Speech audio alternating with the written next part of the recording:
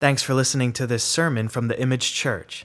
Find out more about us and our weekly services at imagejesus.com. If you're new here, if this is your first time here, we're in the middle of a series right now called The Cruciform Life.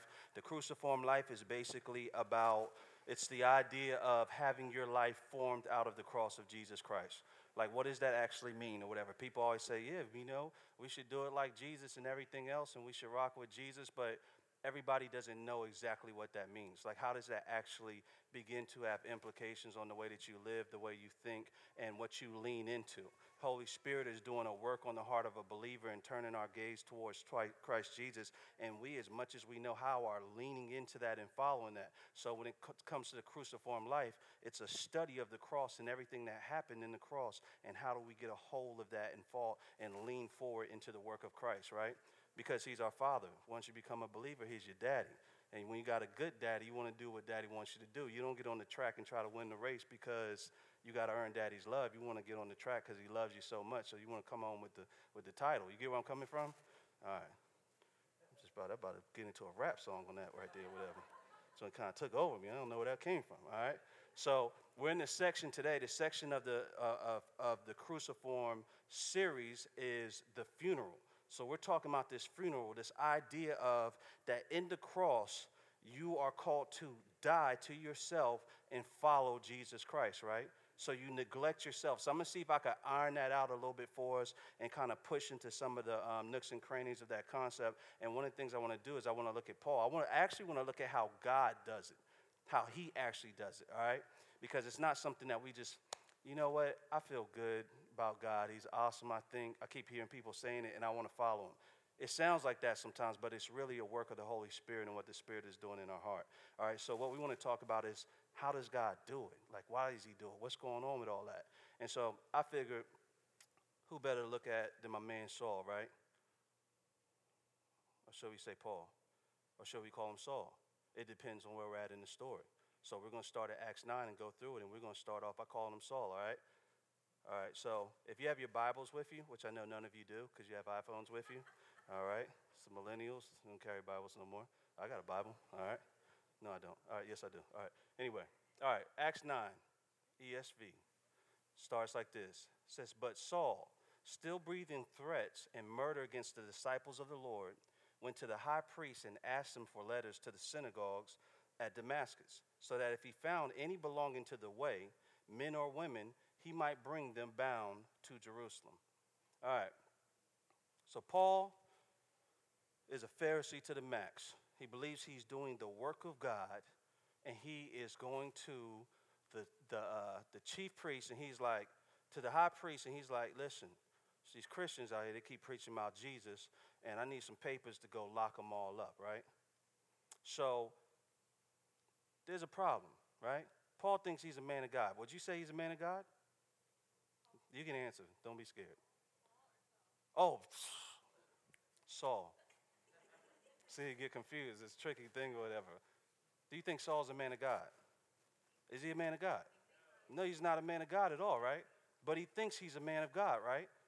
This is us quite often, where we're in this place where, how many of y'all know friends that are like, in my heart, you go talking to about the gospel, but then they tell you about their heart.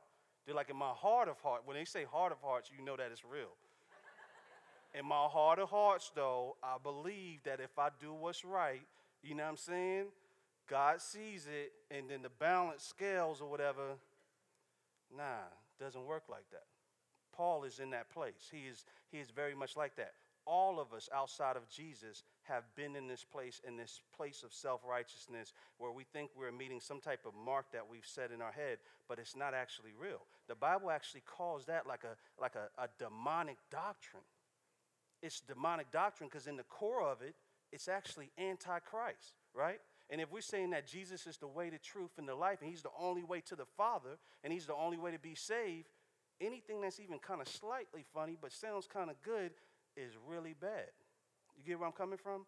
So Paul's in that place or whatever where he's like doing what he feels is godly and honorable to God, but he is a million miles off the mark or whatever. He's actually at war with the God, right? That he claims that against God, that he claims that he serves, all right? So it's a problem. in this state outside of Jesus where we are utter enemies to God.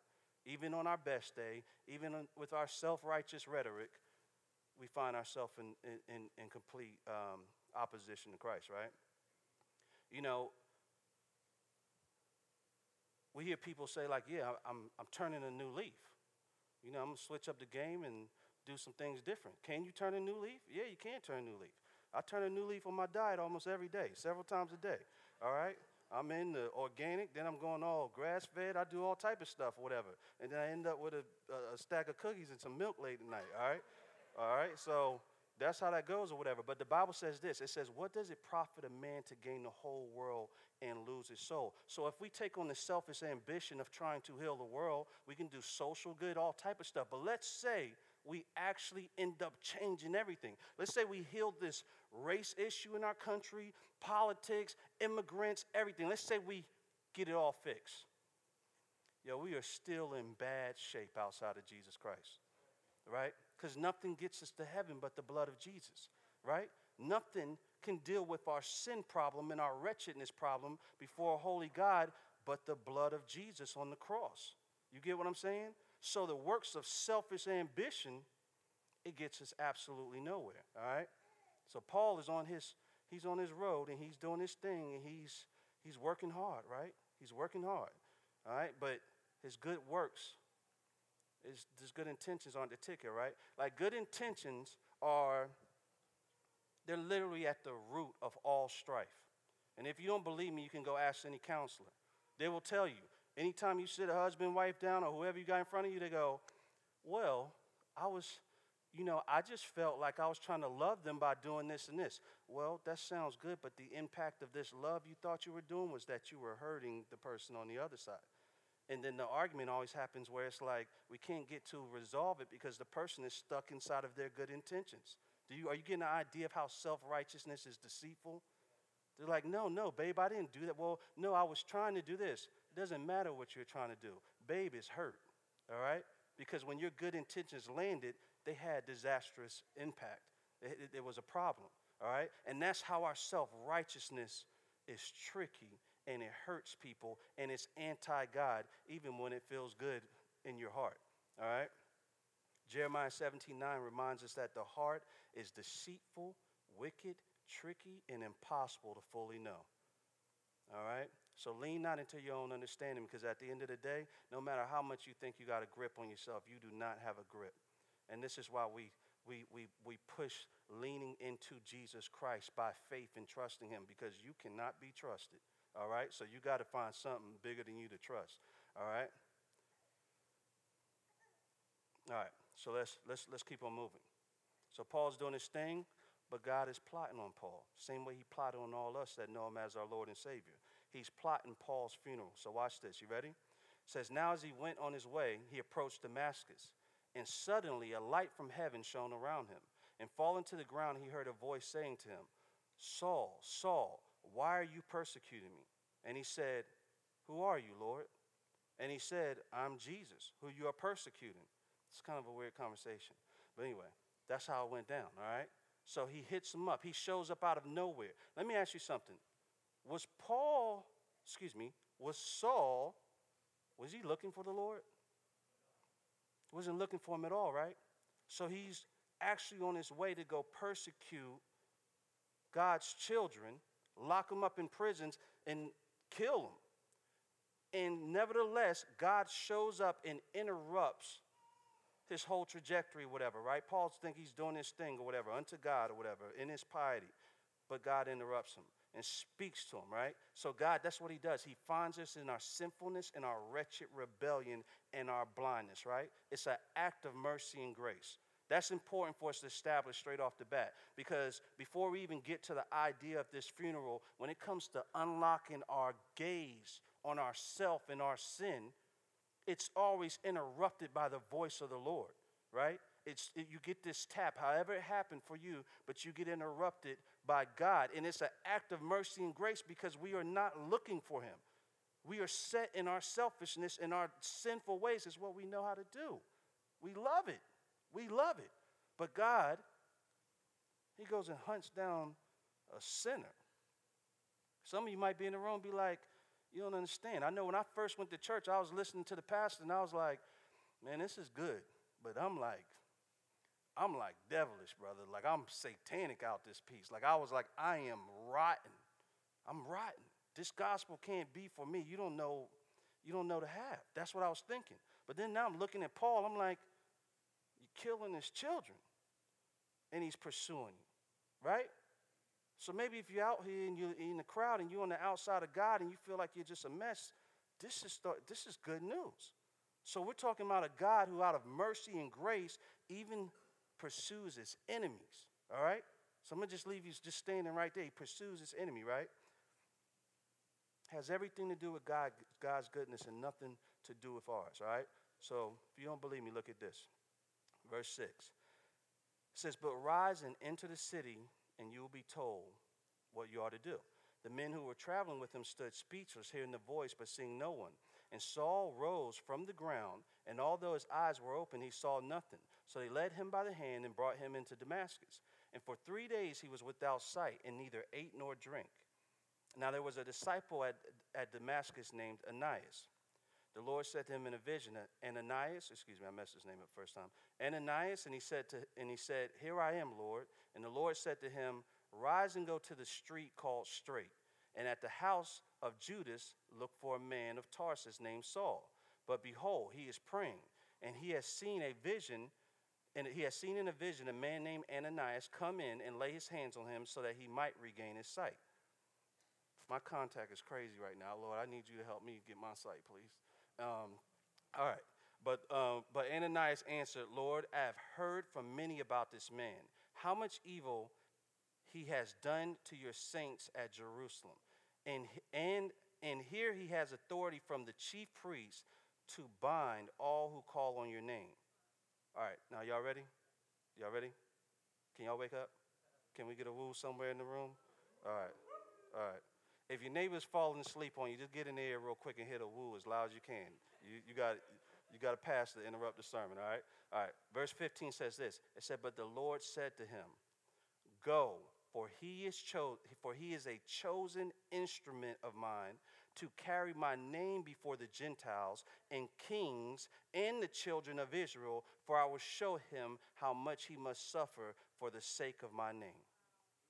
Did you hear that? His enemy. He's killing his children, all right? If somebody's out here trying to kill my children, I'm not coming to save nobody. It's going to be a whole nother story. But the Lord is still sanctifying me, so I digress, all right? But he is chosen. So God in his mercy and grace has chosen this wretched sinner.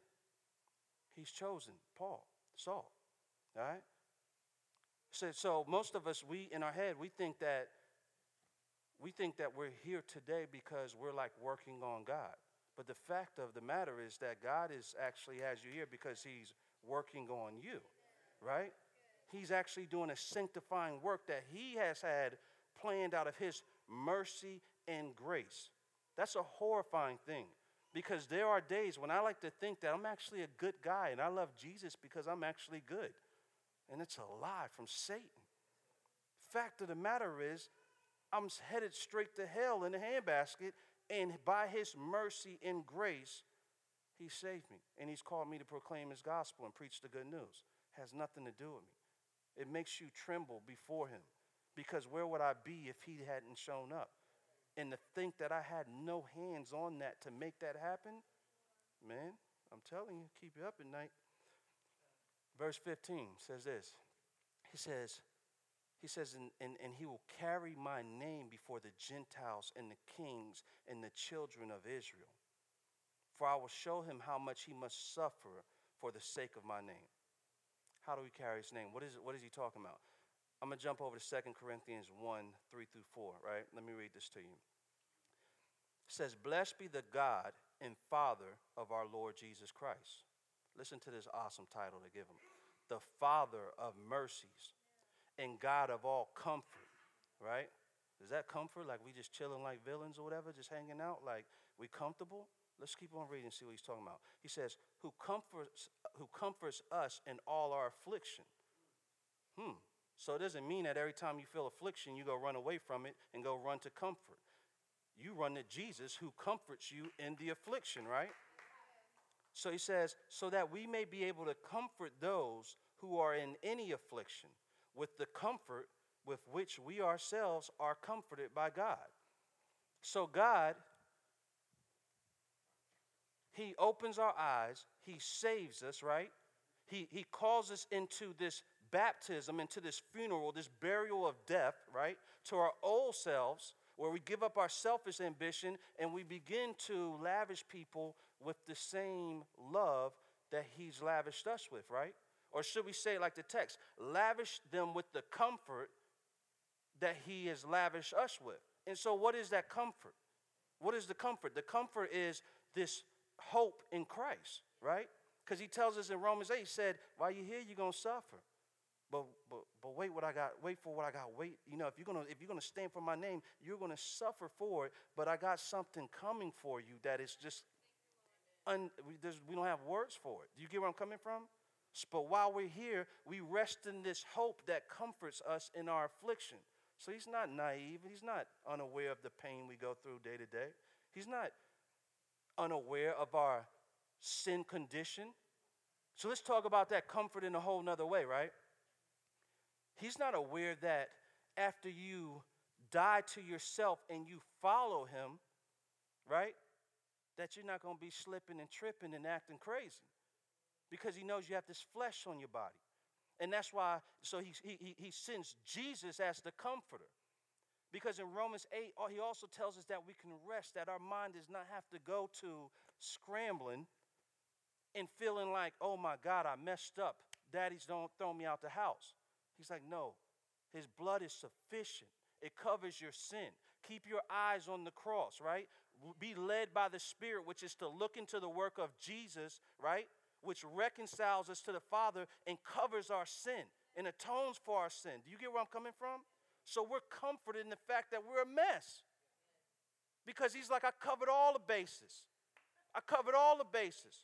Even Paul, who has such a radical conversion, right? A radical conversion. He says, man, I want to do this thing, and then I mess up, and and he's schizophrenic, dealing between the spirit that is now alive in him and this resurrection, this newness, and this dead body he has, right? But he ends it all by saying, he ends the schizophrenia by, he goes, but Jesus, all right? He doesn't fall on condemnation, right? Falls on conviction. And then he falls on the fact that Jesus Christ's blood is sufficient to cover his sins. All right? So we're called into this amazing work. Can y'all hear me okay? We're called into this amazing work. So that comfort in our affliction, the thing that pains our brain all the time when we look in the mirror and we're out trying to put on our best face every day and we think we're trying to act like we got it and we got it together and we're good to go, whatever, and we simply know it's not the truth. We simply know it's not the truth, right? I called somebody this week because I'm struggling with my son and trying to love him right, and sometimes losing my temper and not doing it well, and we're talking about grace, but then I feel like I'm not leading in grace with him very well at all. So I called somebody in the church. I need help. I need help. But guess what? I'm allowed to ask for help. That is freedom. It's freedom that I can say, I'm struggling and I need you to help me with this. All right? Because I don't have to walk around and try to keep up the mantle of being perfect. That's not why I'm here preaching the gospel. Preaching about a perfect God who loves wretches, who saves people who are enemies of his, right? And people who still struggle with being selfish. All right? That's the Jesus we're talking about. The one who comforts people who are a mess. The one who saves people who are dead in their sin and hopeless. Hopeless. We have to know that. We are hopeless outside of him. Let me read this to you. I'm going to read 2 Corinthians 1 again. It says, blessed be the God and Father of our Lord Jesus Christ, the Father of mercies and Father of mercies and God of all comfort, who comforts us in all our affliction, so that we may be able to comfort those who are in any affliction. Look at that, in any affliction. He is sufficient, all right, with the comfort with which we ourselves are comforted by God. I'm going off track real quick, but I just want to say this to the church. This isn't just words. This is the word of God, all right? And it is what it says it is, all right? But when it says this right here, so that we may able to be comfort, that we may be able to comfort those who are in any affliction, the Bible means that. I just want you to take this one with you today, because we work with people that get on our nerves. We deal with bosses that get on our nerves. We deal with spouses that get on our nerves, right? We deal with ourselves that get on our own nerves, right? But God is saying right here that he is able to comfort those who are in any affliction. And he's telling us right in the same text that he actually wants us to lavish people with what he's lavished on us. So you think you don't get on God's nerves? You think you don't get on his nerves when you go and you cry next to your bed in repentance and then go right back to do the same thing you were doing 10 minutes later? Huh? You think you haven't gotten on his nerves with the same exact prayer for like 15 years straight? Let's keep it real now. But we serve a Father who is abundant in mercy. He says, my mercies are made new every morning. So if he's lavishing you with that, instead of when we're sitting at the job and we're like, man, I'm about to smack this guy, all right, because he's getting on my nerves. He keeps micromanaging me and doing all these type of things, whatever is driving us crazy or whatever, right? What if we just thought about the fact that God has empowered us to comfort people like he's comforted us, and we said, now, God, what do you have me here for? Because this guy's crazy, right? And I want to choke him. But I know you give me an opportunity to walk this thing out, whatever. Like walk out, you know what I'm saying? The good stuff, you know? So you can ask him that. We don't never look at it like that. We're just like, we're not comfortable. I'm getting out of here, whatever. I had to leave that job. The people were crazy and everything else. Some of y'all feeling convicted because you know you've said that before. And you're just like, I'm not feeling this or whatever. And then everything, the lunch breaks are like too short, whatever the reason may be. And maybe you were supposed to go, I don't know. But at the same time, we hardly stop and go, Lord, what have you called me to do here? What's your purpose for me being here, right? But he says he comforts those who are in any affliction, right? Just wait on it. Wait on the Spirit to lead you. You may not have the words to say locked and loaded, but if you hold on for a second, he'll show up and he'll show you something, all right? Let me read this. The strong wall of hostility that divides and perpetuates hostility is held together by sin rooted in selfish ambition and war against the Creator. The reason we are okay with the broken and hurting collapsing all around us is because it will cost us something to save them. It will take your resources, your time, your money, possibly even your life. In the face of all the adversity, all the horrible that the world has to offer, which we are all guilty of, God offers his son Jesus on a cross who reconciles sinners with the Father into the work that we just read about in 2 Corinthians. All right? You know,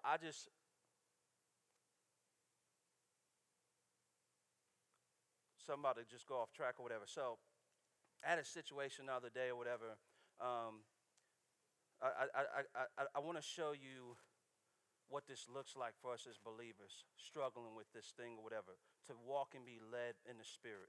And that dead person trying to raise up all the time, right? And show its face, all right?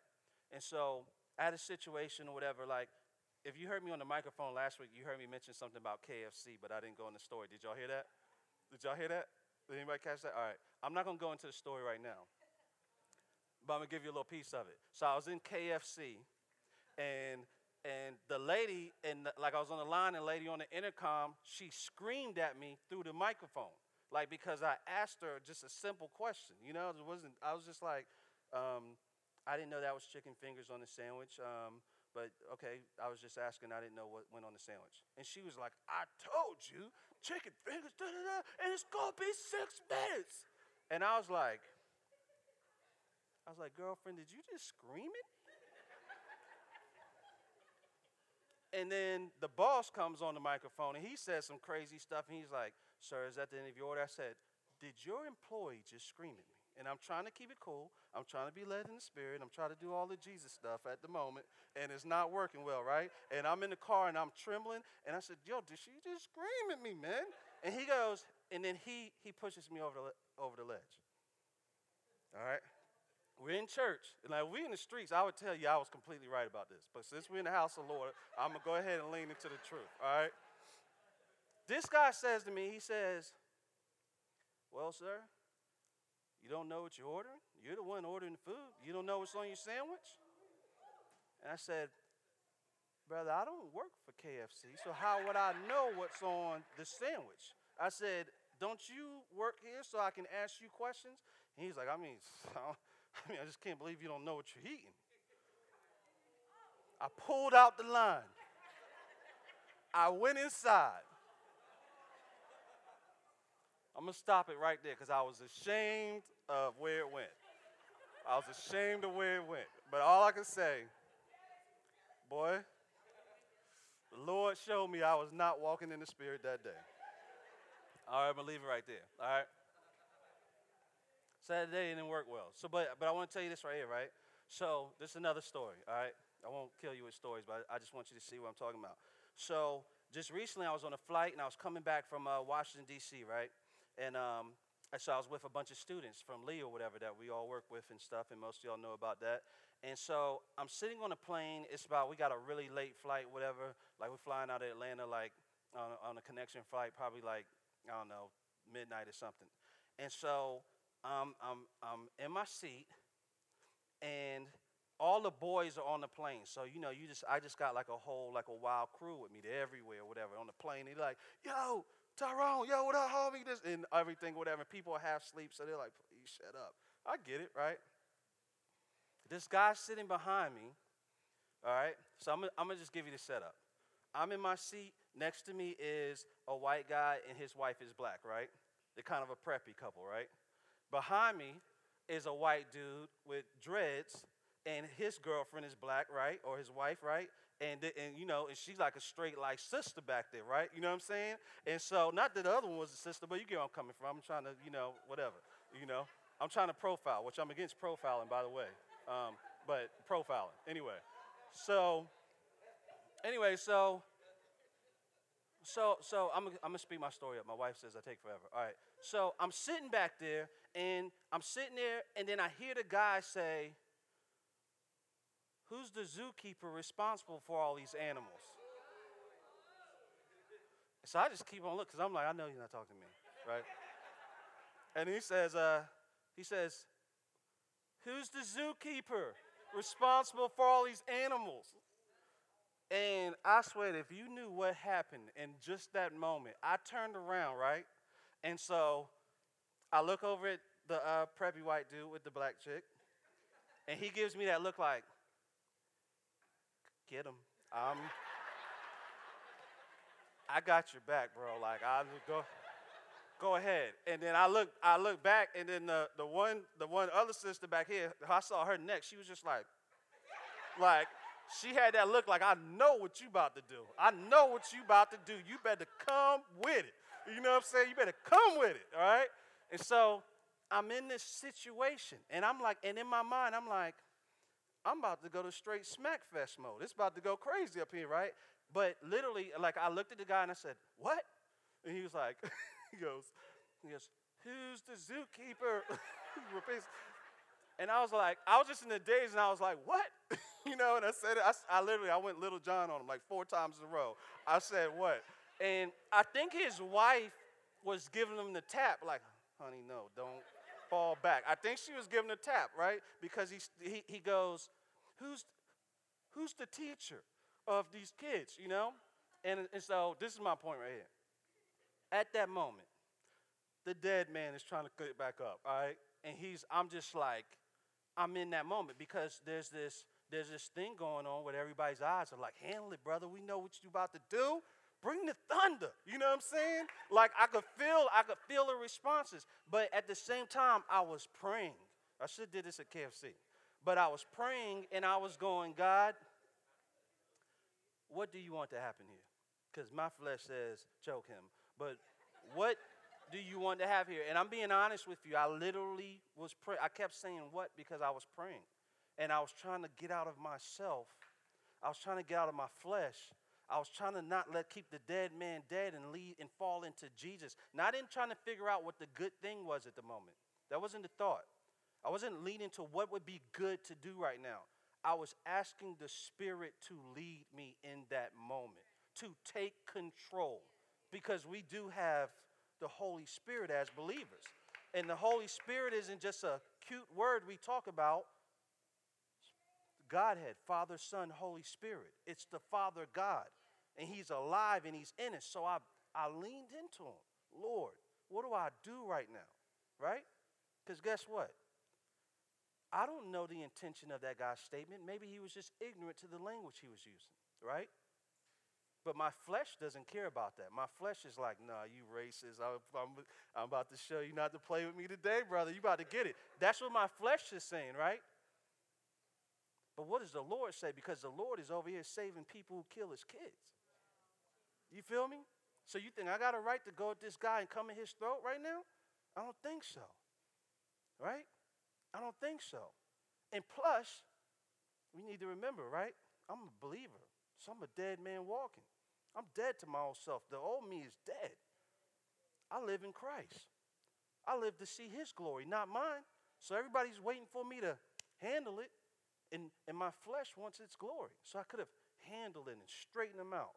But in the moment, God gave me the words, and I said, sir, I'm actually not the teacher. I said, I'm a volunteer. I said, I'm a volunteer or whatever. I said, we actually just came from Washington, D.C. And I was like, do you know who John Lewis is, the civil rights leader? Yeah, I know him. It's like, yeah, we just met with him today. You know Cory Booker, the senator? He's like, yeah, we know him.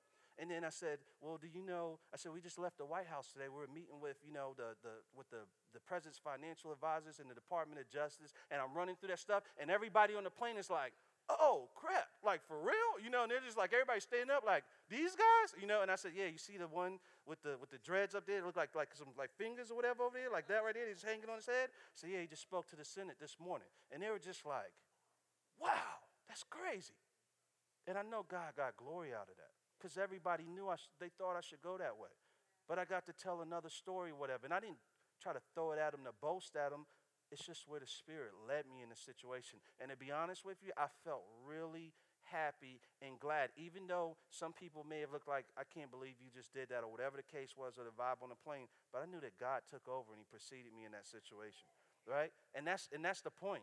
Because I'm not living for me no more. We're living for him. And so I'm telling you that because I want you to grasp the idea of how we get caught in these situations, right? And what we need to remember about the gospel, the full story of the gospel. It's not a lucky charm that we throw on when we want to, right? He's our Lord and Savior. So we lean into him every day, all day, when you don't feel him. All right? Sometimes I worship. I don't feel like worshiping, but I still know he's worthy to be worshiped. I don't have to feel it, right? He's still king and he's still Lord. Bottom line. All right? Still king and he's still Lord. Bottom line. Even when I was in KFC, even though he had to turn his eyes and look away at his son Jay, I know he still loved me, but he couldn't have looked down at that one. I know he turned his eyes. It was bad, y'all. I'm telling you, all right? Okay, let's keep on moving. All right. Matthew 16:24. Then Jesus told his disciples, if anyone would come after me, let him deny himself, take up his cross and follow me. For whoever would save his life will lose it, but whoever loses his life for my sake will find it. All right? Man. So God wants us to lose our life. He wants us to die. He wants to have a funeral for us. He wants to have a funeral for us, right? So we'll find life, abundant life in him, right? Let me keep reading. So verse 17 says this. It says, so Ananias departed and entered the house, and laying his hands on him, he said, Brother Saul, the Lord Jesus, who appeared to you on the road by which you came, has sent me so that you may regain your sight and be filled with the Holy Spirit. And immediately something like scales fell from his eyes, and he regained his sight. Then he rose and was baptized. And we know the rest of the story. Saul's name is changed to Paul. Saul dies. Paul enters the scene, right? Paul enters the scene. God was plotting on his funeral the whole time, and it had nothing to do with him, right? But we're called to walk in the funeral every single day and keep the old man dead. But here's how you do it. You don't do it by concentrating on not being the bad guy anymore. You concentrate on the only good guy there is, right? That's being led by the Spirit, looking at the cross and looking at Jesus. Because when we behold him, it says in the word that we are transformed as we see him, right?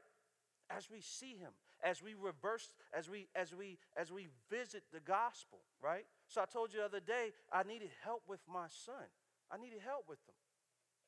Well, I was in my flesh when I dealt with him. When I came back, though, I had been rehearsing the gospel. And the gospel told me I was just as guilty as he was. So I had sin to confess to him. He confessed some sin. We repented together. We talked about how we need Jesus together. And then we prayed for God to lead us.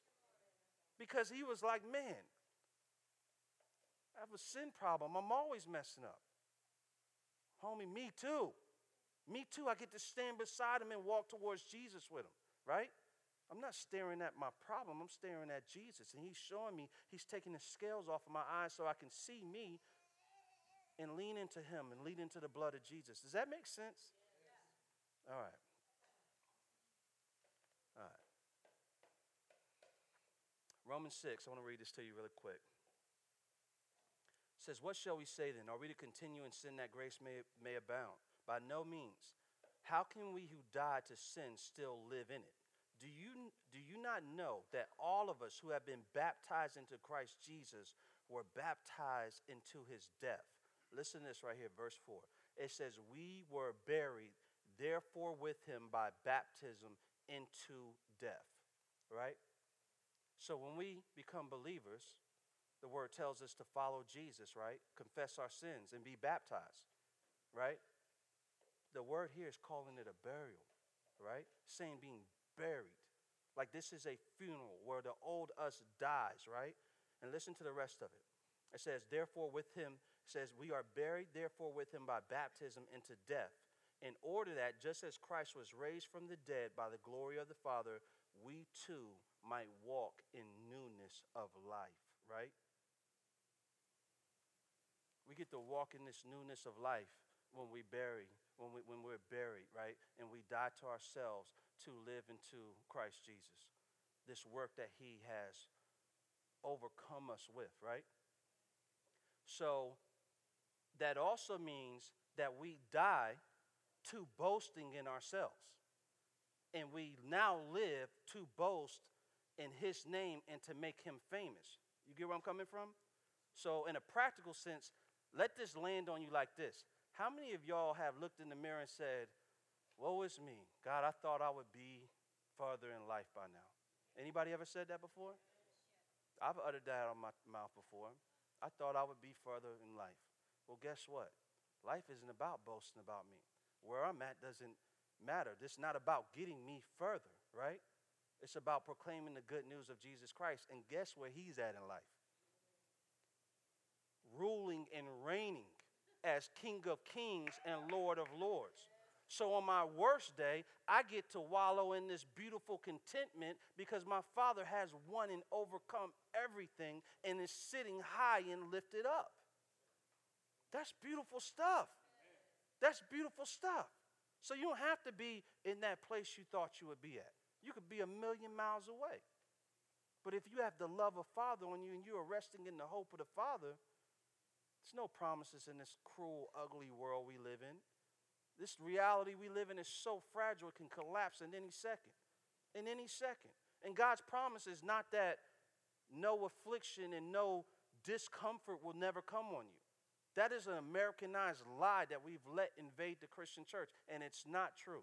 And we can't stand before believers who are sitting right now in other third world countries being burnt alive right now and preach that type of foolishness to them. It's not real, all right? It's a blessing that we're in America and we have whatever comforts we have. Glory to God. But, man, I'm telling you, we're in bad shape if we start to think that that is something God owes us or that that is a reality. It's actually for us to do what he said in the Corinthians, to take the comforts he's given us and lavish on those people who have no comfort. Do you get where I'm coming from? To his glory. You see how this thing works? It's the best plan ever. All right. I don't know if you've been listening to the candidates' action plans. But I'm telling you, You might want to vote Jesus. I'm telling you, you do what you want to do, all right? You know what I'm saying? I ain't rolling for either one of them. You do whatever you want to do, but I'm telling you, Jesus got it right here wrapped up, all right? All right. Read this to you, whatever, and then we're going to end it up. All right. Romans 5:8 says, but God shows his love for us in that while we were still sinners, Christ died for us. See that? It's beautiful. Since, therefore, we have now been justified by his blood, much more shall we be saved by him from the wrath of God. For if while we were enemies, we were reconciled to God by the death of his Son, much more now that we are reconciled shall we be saved by his life. More than that, we also rejoiced in God. We boast in him. We worship. We praise him, right? We rejoice in God, right? If we're looking at life based on where we thought we would be in life, we might not want to rejoice. But if we're believers and we're caught up in the gaze, right, and we're gazing on the cross, man, it's something to rejoice about, because you're bulletproof from just the worst of it all. We're bulletproof from an eternity separated from God, right? We're loved. We're his children. All right? It says, more than that, we also rejoice in God through our Lord Jesus Christ, through whom we have now received reconciliation. Let me explain to you, and I'm going to end with this. Reconciliation is this right here. It is the action of making one view or belief compatible with another. The restoration of friendly relations. All right? So God is doing this work to take us who were his enemies. If you are not a believer in here today and you have not put your faith in Christ Jesus, then you are still in that position. But for us who are in here who have been saved and overwhelmed by the love and the work of Jesus Christ and the gospel, we have gone from being enemies. We have gone from being enemies of God to being children of God. And he offered his Son to make that possible. All right? This is not a cheap trick. This is not a cheap trick. This costs the blood of Jesus Christ.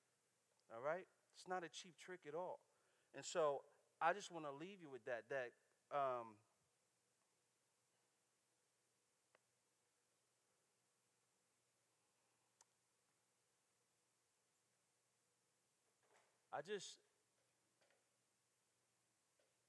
my heart when I'm preaching this sermon, and my biggest thing is that I pray for our church, is that we could lean into this gospel in such a way that we would just completely abandon ourselves.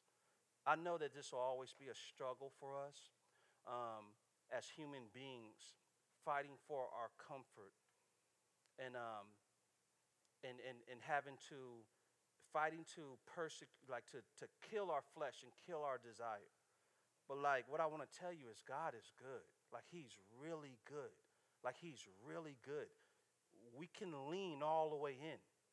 We could lean all the way in because when the church collectively leans into the truth of Jesus Christ and believes what he says about us, right? When we lean into the idea that we are dead to ourselves and called to this newness, and then we come to his words, his instructions he's given us, this is how you fix a lot of stuff that's broken in the world. When we talk about babies that are neglected, what if the church stepped in and started adopting babies for real? When we talk about third world countries, what if we really leaned into that for real and showed up for real? When we talk about our communities right here in Jacksonville, on the east side, the north side, the gang violence and everything else, like we have to beg people to come volunteer to do anything. We have to beg them. And God has empowered us to take what he's given us and lavish it on the broken. Do we believe that? Because if we believe it, then the enemy got a problem in the streets. The enemy has a problem. And so my prayer for our church is that we will begin to believe that more. And so My commitment is to keep preaching and lifting Jesus Christ higher and higher and higher. Because the only way I know for us to be transformed and for myself to be transformed in a place where we end up completely selfless and lost inside of what God is doing and not what we want done, and what we want him to follow us and bless what we're doing, but where we're like, forget what I got planned. Lord, what do you have planned? Point and we'll go. The only way I know for us to get there is for us to keep lifting up the name of Jesus high and us keep leaning into that and that begin to do a transforming work on us.